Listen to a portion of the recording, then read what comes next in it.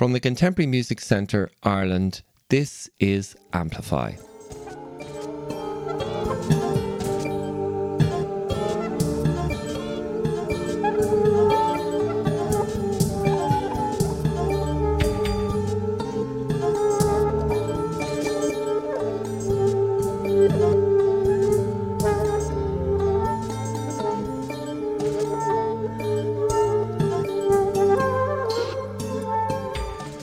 You're listening to Roger Doyle's Pagoda Charm from his major electroacoustic work, Babel. And for this episode, with the help of this week's guest, musicologist Barbara Dignam, we focus on this work from 1999.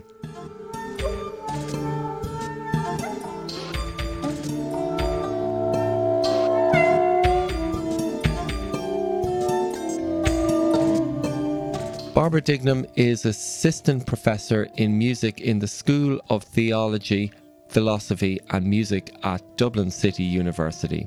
The subject of her PhD thesis was Roger Doyle's Babel, and since then she has written widely about Irish composers and their music, most recently as editor and contributor to Creative Impulses, Cultural Accents, Brian Bodell's Music, Advocacy, Painting and Legacy.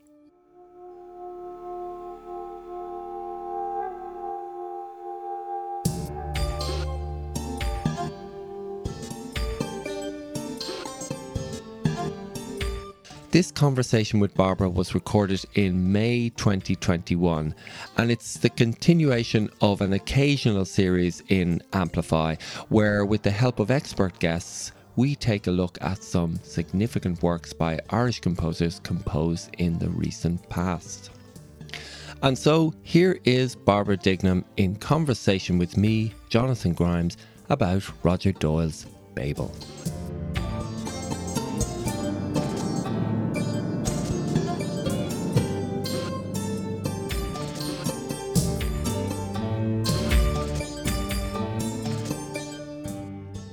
Babel is a large-scale electroacoustic work. It's a collection of 5 CDs containing 103 individual pieces presented across 73 audio tracks, totaling over 6 hours of music, about 6.25 hours, so it's pretty substantial. The collection was released in 1999 to mark Roger Doyle's 50th birthday. Babel has become known as his magnum opus, and it is, to date, his most significant work in terms of duration and scale. And of course, he's known for his large-scale works. Roger Doyle began composing in the late 1960s, but he didn't produce his first electroacoustic piece until 1975, when he released Eyes a Know and Why Is Kilkenny So Good, whilst on a Dutch government scholarship at the Institute of Sonology in Utrecht. Did you ever try giving the whole thing up? I knew this guy once, and he was telling me how great it was, like how great he felt, and so I tried it. God, it was terrible.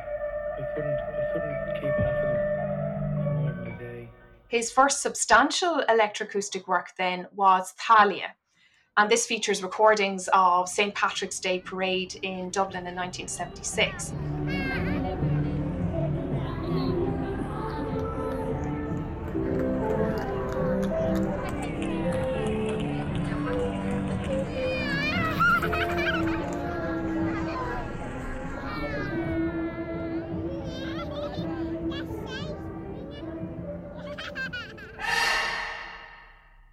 But it was his so-called dream labyrinth, rapid eye movements, the piece that Doyle himself actually thought of as the masterpiece that he wanted to produce before he was 30.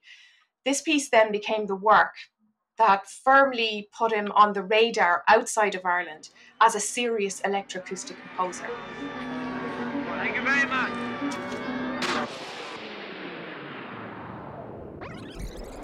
On se parle entre nous, it's together.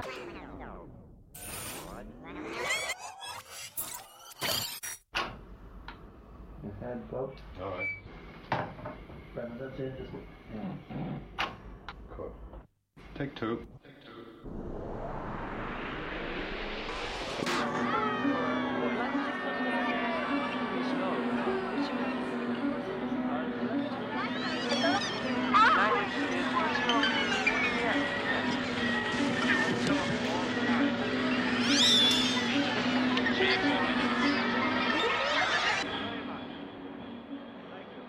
In terms of where Babel fits within Doyle's artistic output, well, if we take the release of Eyes and No in 1975 on the one end, and his latest electronic opera, I Girl, in 2020 on the other, Babel sits pretty much in the middle of his electroacoustic output.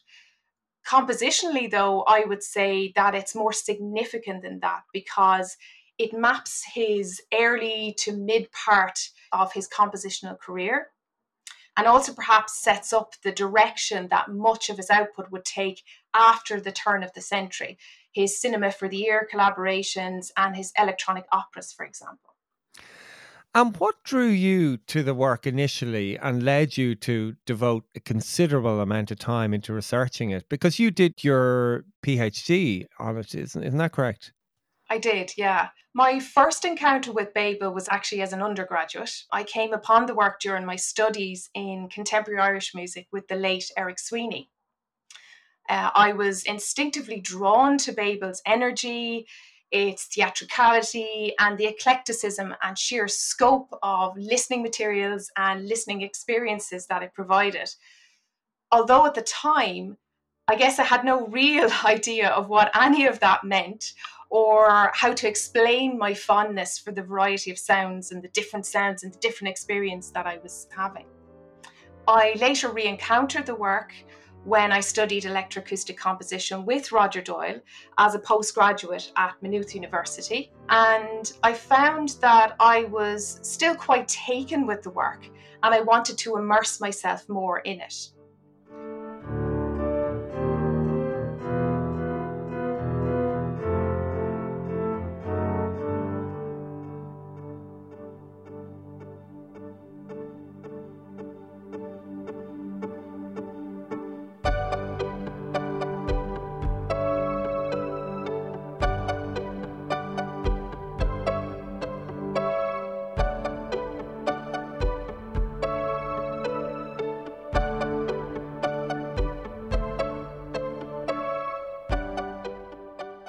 Just going back to Roger's background to producing this work, I mean, what led him to go in the direction of producing Babel? Well, Roger Doyle recognised, I think, at an early stage in his compositional career that not only was he comfortable expressing himself compositionally in a variety of styles and languages, which most likely stems from his diverse musical upbringing, but also he realized that he was innately drawn to an intuitive approach to composition and one that utilized whatever technologies were available to him at a particular moment in time. So around the mid-80s, 1986 or so, he began thinking about how he could possibly present this diverse output in a coherent way. And he came to the realization that he needed to create some form of sonic repository, somewhere, as he says himself, to house all of these musics under the one roof. And the solution he came up with was the Babel Tower, where he would flip the biblical narrative and instead of dispersing his musical languages, he would instead amalgamate them inside this Babel construct. And what's interesting here is that the underlying theme of communication and language remains, but it's one of celebration rather than confusion. And it also recognizes, and I think in a way it charts, the development of certain technologies in music composition from the early 1980s to the end of the 90s. So, for instance, the Fairlight computer music instrument, early MIDI devices, or the precursor to Max MSP music programming language.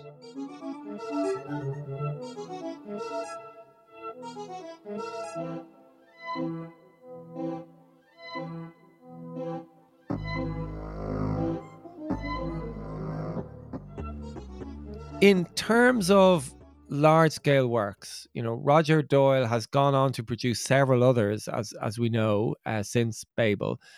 Where do you think this interest in these really big compositional projects actually come from? And why is he so drawn to this way of working? I would say that the frame of the large scale work perhaps suits Roger Doyle's characteristic style of composition because he's always seeking out connections between elements and textures, discrete sounds, and across his compositional language. He said many times that he doesn't plan out his compositions in advance.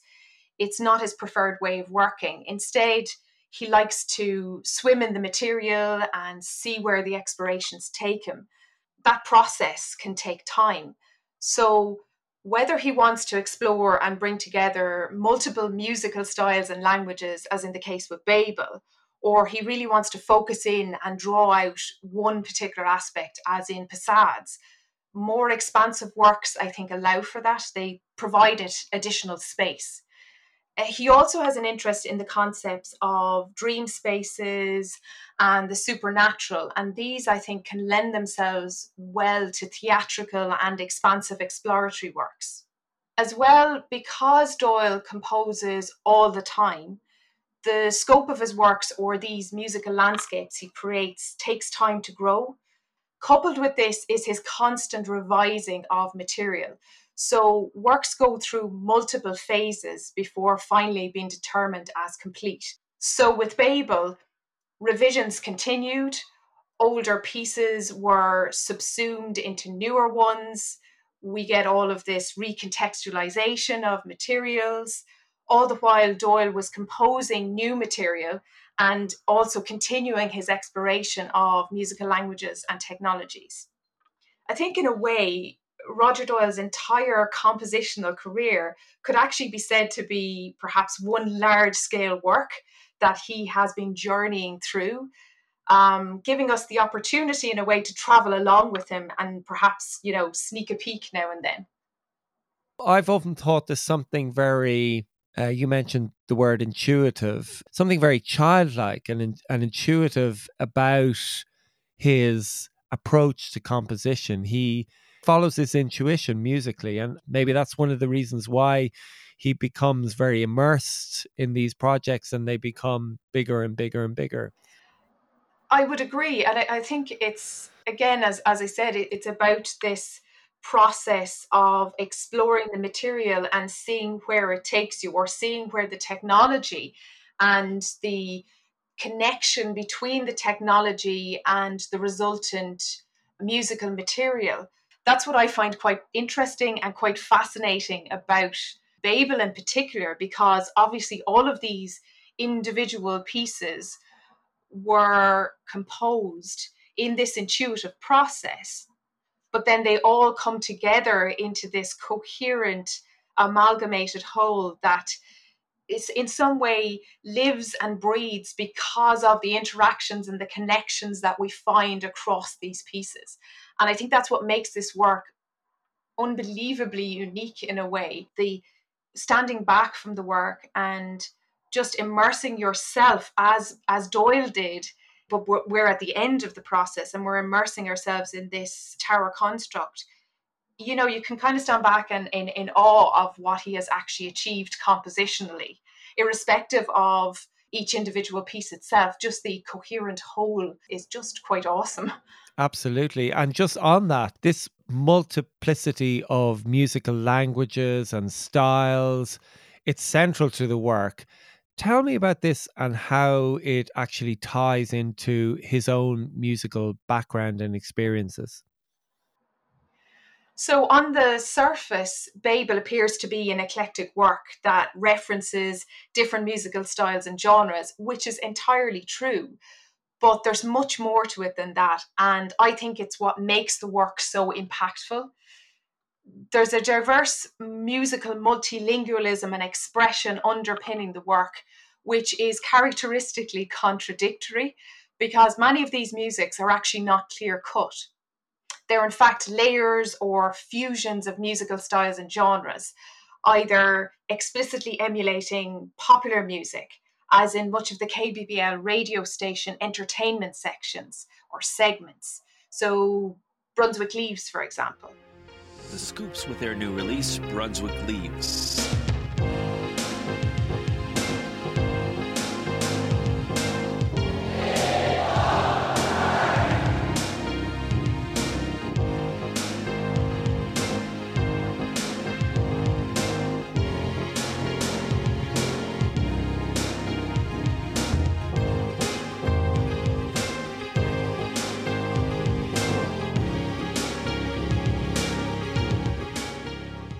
Or certain world musics. Navigatio infers East African drumming music. Lettuce is my hair well watered, one of my absolute favourites from the work, fuses Arab and Irish folk cultures.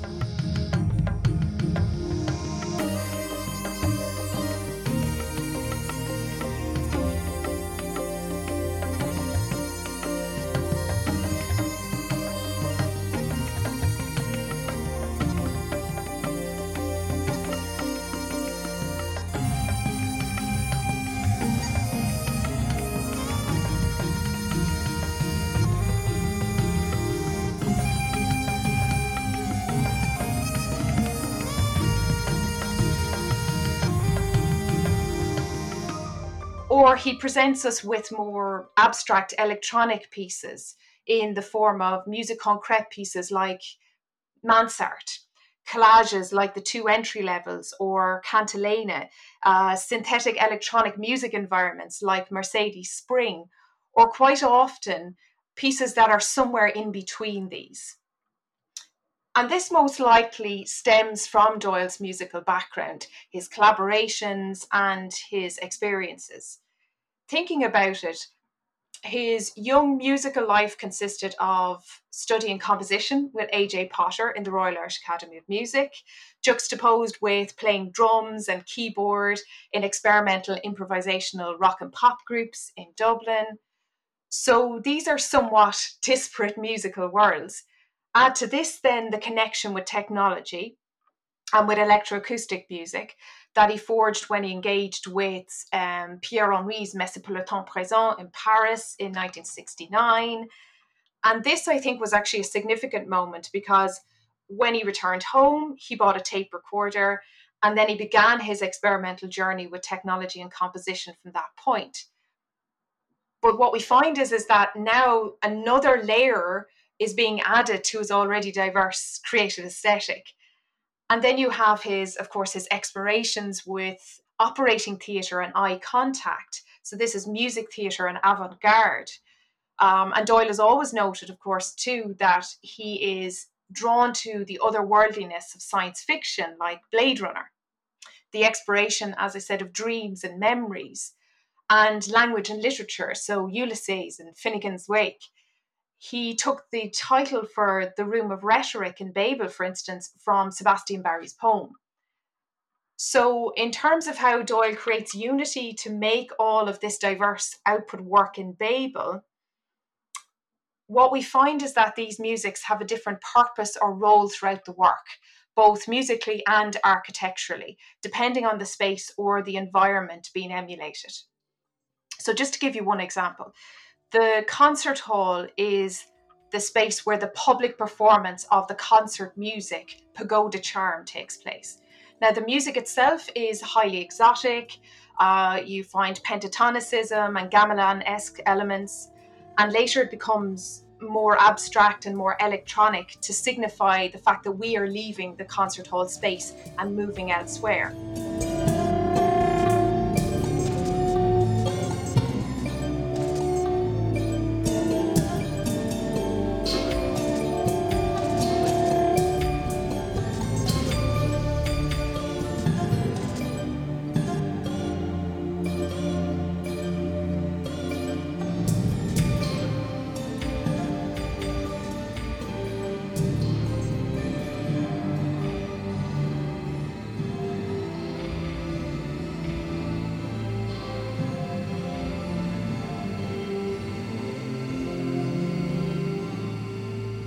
And we see this exoticism throughout Babel and again in Doyle's later album, The 1,000-Year-Old Boy.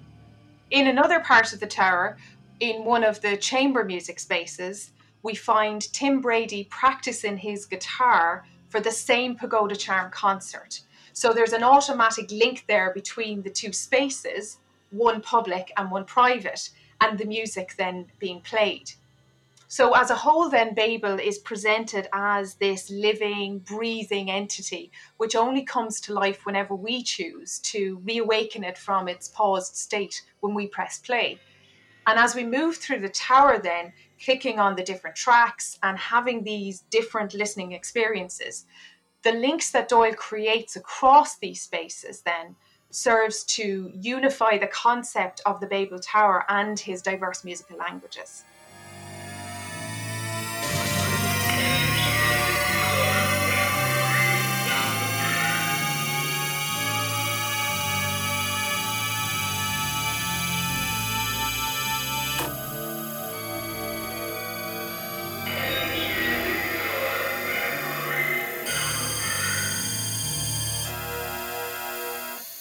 Another thing which the work, reveals is very much the collaborative nature of Roger Doyle's compositional approach, and how many pieces are outcomes of collaborations with different musicians and performers he's worked with during that period of time. You've picked out a few of these examples, haven't you? Well, there are so many across the work, so we could spend quite a significant length of time discussing all of these. But in terms of realising the work, Roger Doyle, of course, conceptualised and composed and recorded and synthesised material, but he was supported in his endeavour by all of these different collaborators I mentioned earlier. Some were involved in the performance recording capacity, others in an improvisatory process, others in drafting radio show content, and others simply by pure chance. But there were either directed by Doyle throughout the process, or he perhaps manipulated the recorded or performed content. So, for example, KBBL, the radio station, this didn't exist until Doyle met the Canadian DJ Willie Monigold, and he decided then to construct the tower's radio station. Good morning, everyone. It's KBBL 101.7 FM. I'm Bob Mubarak at 6 a.m. Rise up and shine. Weather today, partly cloudy. 20% chance of some rain. High near 90. Lows around 50. Always a nice day here in the tower. Stocks opened high on the Esagila Exchange this morning, with clay topping the list of quick starters, up 7 points. This is Bob Mubarak. You're listening to KBBL. Here's Operating Theater, and you must be in.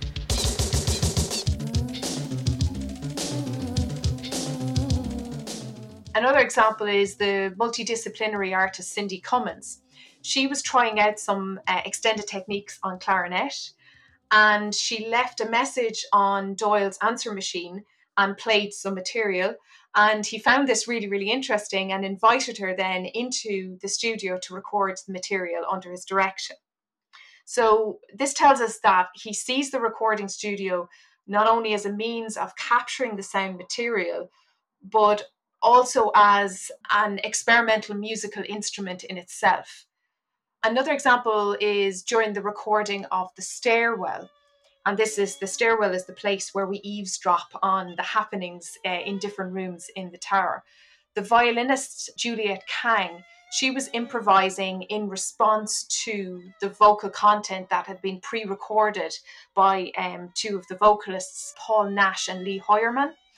And from this then, Doyle produced two pieces that present us with a sort of foreground, background dialogue between the instruments, the voices, extra musical material then that Doyle intersperses with them, and then the sonic environments themselves. And this, way of working collaboratively with musicians, that's continued in some of Roger's practice up to today, hasn't it? Yes, if we even think about his latest work, iGirl, he's working with a number of performers on that. And this was obviously a different way of collaborating, because this was all recorded, pre-recorded and shared. It wasn't produced in the normal way of bringing people into a studio. So collaboration forms a significant part of his practice as a composer.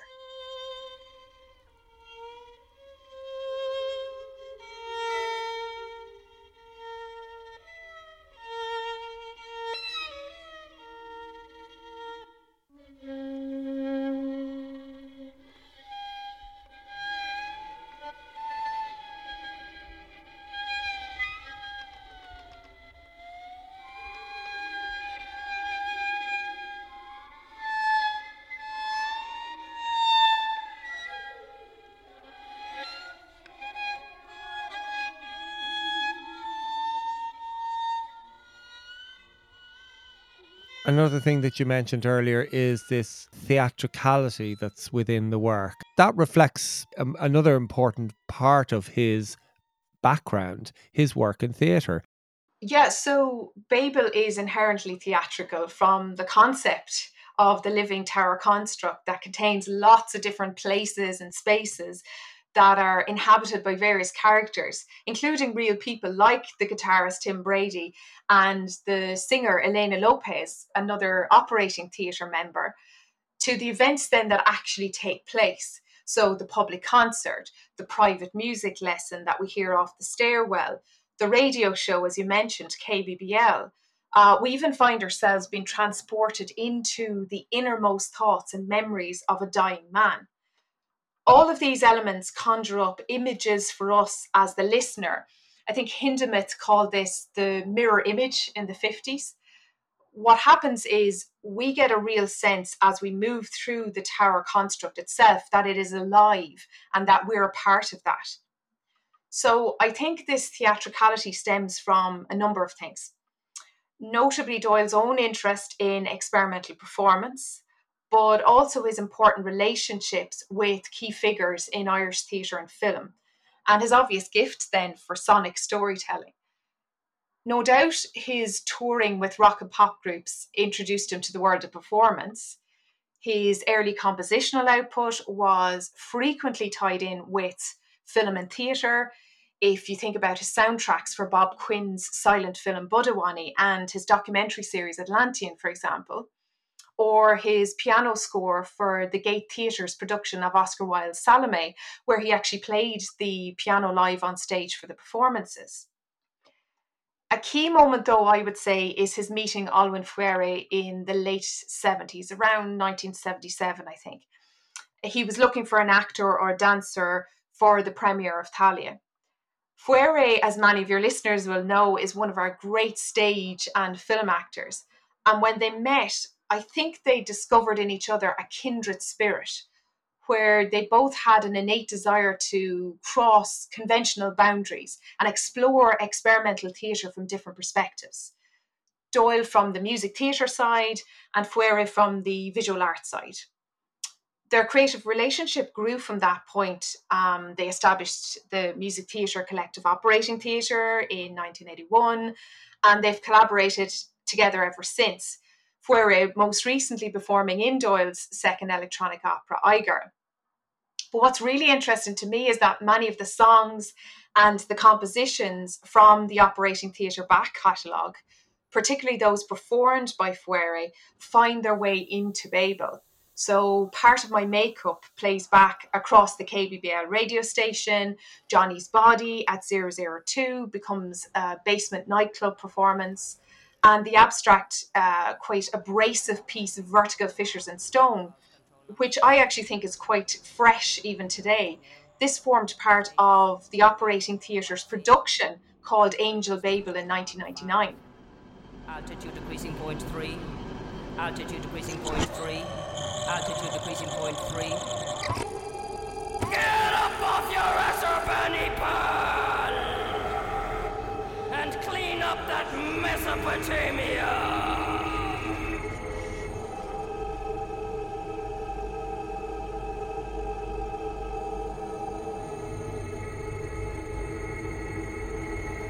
When you do something, you should burn yourself completely, like a good bonfire, leaving no trace of yourself. Ziggurat Stardust.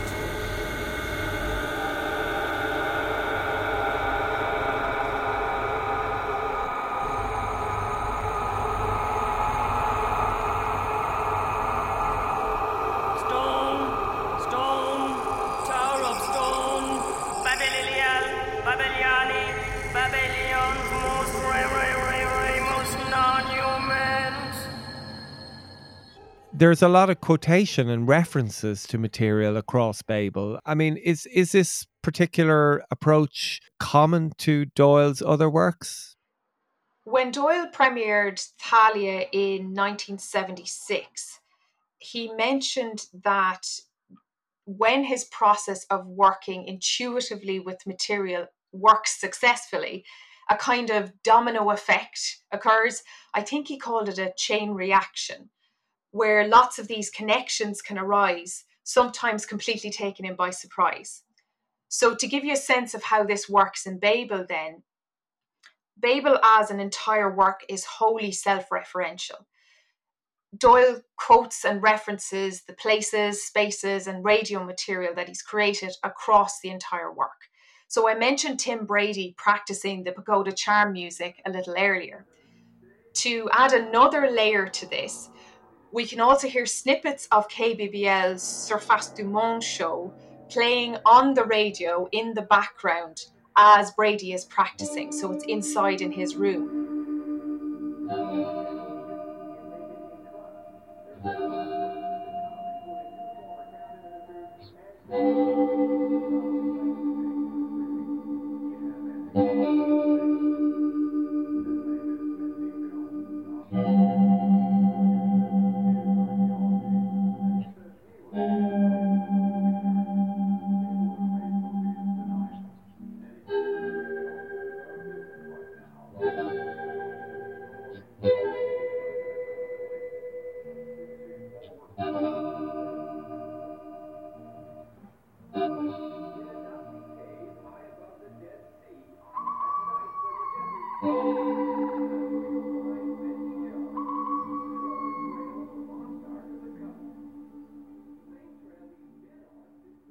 We can also hear a piano lesson wafting through the walls into Brady's room. And this piano lesson is heard in the stairwell.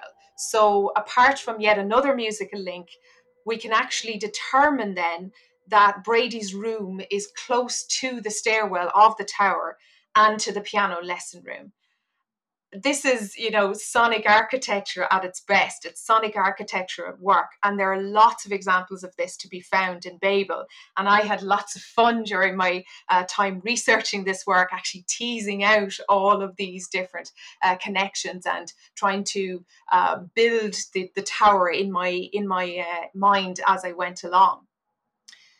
Doyle also uses what he called sample replacement and the construction of this Babel sound alphabet to create new material for mold. And whilst we may begin to think that there's some link there, that we possibly recognize something that we've heard before, the causal origin is not actually as easy to determine all the time. And it can take time and many concentrated listenings then across the work to actually figure the puzzle out. And that's part of the enjoyment of this work, I think. You learn something new or you make a new connection each time you come back to the work, each time you return to it. Another thing that you mentioned when we were discussing this beforehand was this idea of musical nostalgia. Talk to me about that. So in general, as a composer, Doyle frequently returns to concepts of memory, the past, dreams, and futuristic imaginary spaces. But given the nature of the work as a collection of his artistic output over this 20-year period, I would argue that Babel was inherently nostalgic from the outset.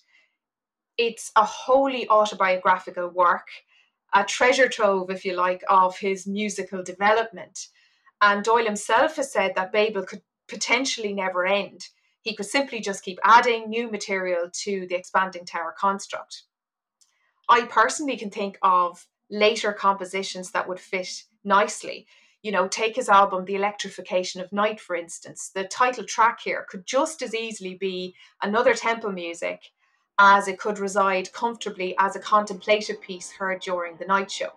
His Time Machine album as well, with its selection of telephone answering machine messages from the late 80s. This would fit absolutely perfectly in Babel. Hello, Roger. This is Pavel. This is a message from Pavel. Please recall that we first rang in the year 1989, September the 14th. If you do not reply in 10 months, we shall go back in time 5 million years and look for you. Goodbye.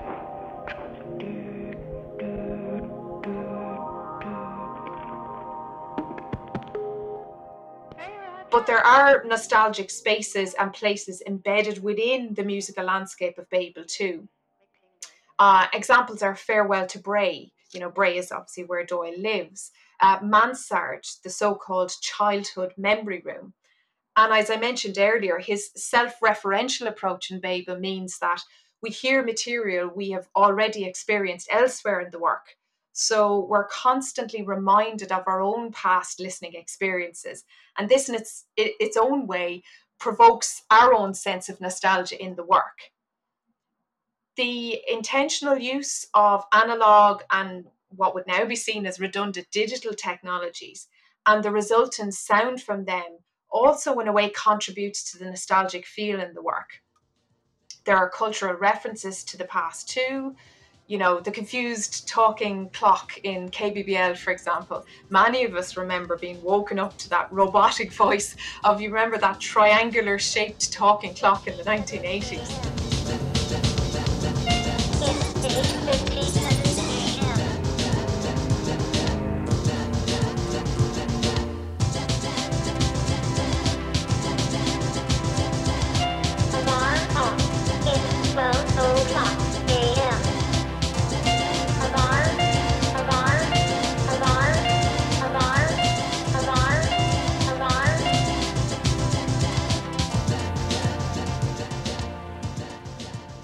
The overarching link of Babel to biblical times and references to Babylonian characters and places also adds to the sense of this work being linked to a past history of sorts, even though it was released at the end of the 20th century. But that in itself is nostalgic, of course. And yet the futuristic elements of the work create these contradictions that I mentioned earlier. But I think Roger Doyle he'd be happy with the different interpretations of the work. And finally, Barbara, after over 20 years, how do you think the work has aged?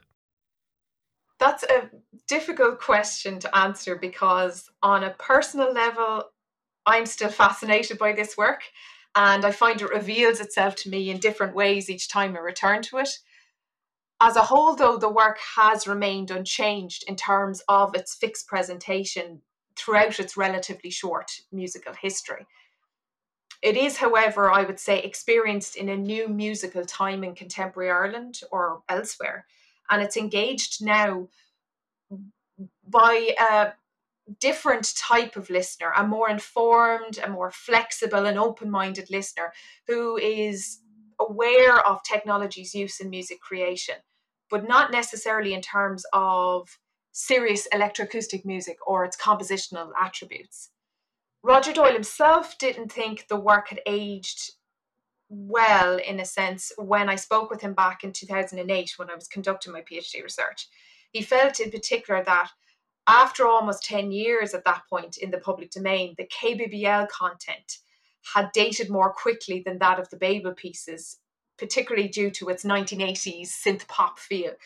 But actually, looking at it now in the context of 2021, I would actually argue to the contrary, because many contemporary pop songs are now looking back to the 80s for inspiration. I would say, though, that Babel is indeed a work of its time. But for me, its significance actually lies in its laying the foundations for an electroacoustic aesthetic in Ireland. You know, it set the broad parameters for what electronic-based composition could actually be. Doyle's compositional approaches speak directly to many elements and processes, you know, within contemporary composition in Ireland, particularly where we've seen the re-emergence of a DIY aesthetic that has flourished post-economic downturn, all along the lines of really what Doyle, Fuera and others were doing in operating theatre in the 1980s.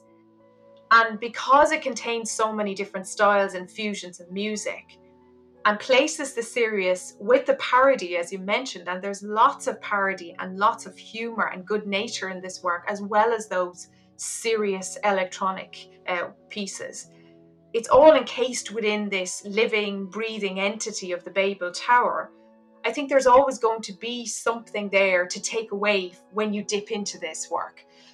So while there are elements of the past there, and some pieces do sound of their time, there are others that I would say that are still quite fresh in terms of their sound. And I think I would leave the final decision maybe on this to each individual and encourage people to actually listen to the work and draw their own conclusions and interactions, and have their own engagement with the work, because you can have quite a personal engagement with this work, I think. And that's part of the joy of engaging with it and listening to it.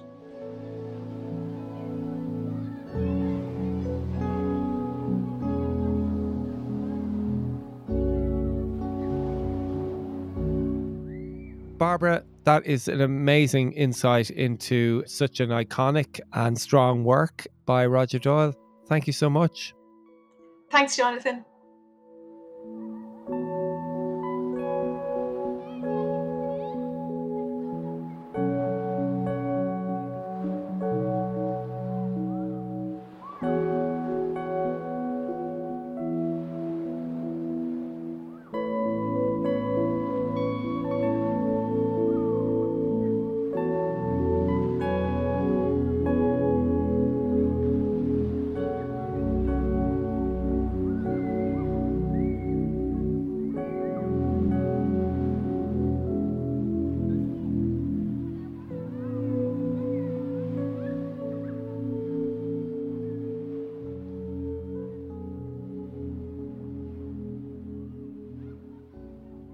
Barbara Dignam on Roger Doyle's Babel. My thanks to Barbara for such an engaging conversation about this piece. You'll find links to all the music used in the show notes for this podcast, and do visit Roger Doyle's Bandcamp page, where you can listen to and purchase music from his entire collection, including his latest releases, I Girl and Finnegan's Wake. Special thanks also to my colleague Keith Fennell for his editing work on the episode. We'll be back again next week with more. Until then, thanks for listening.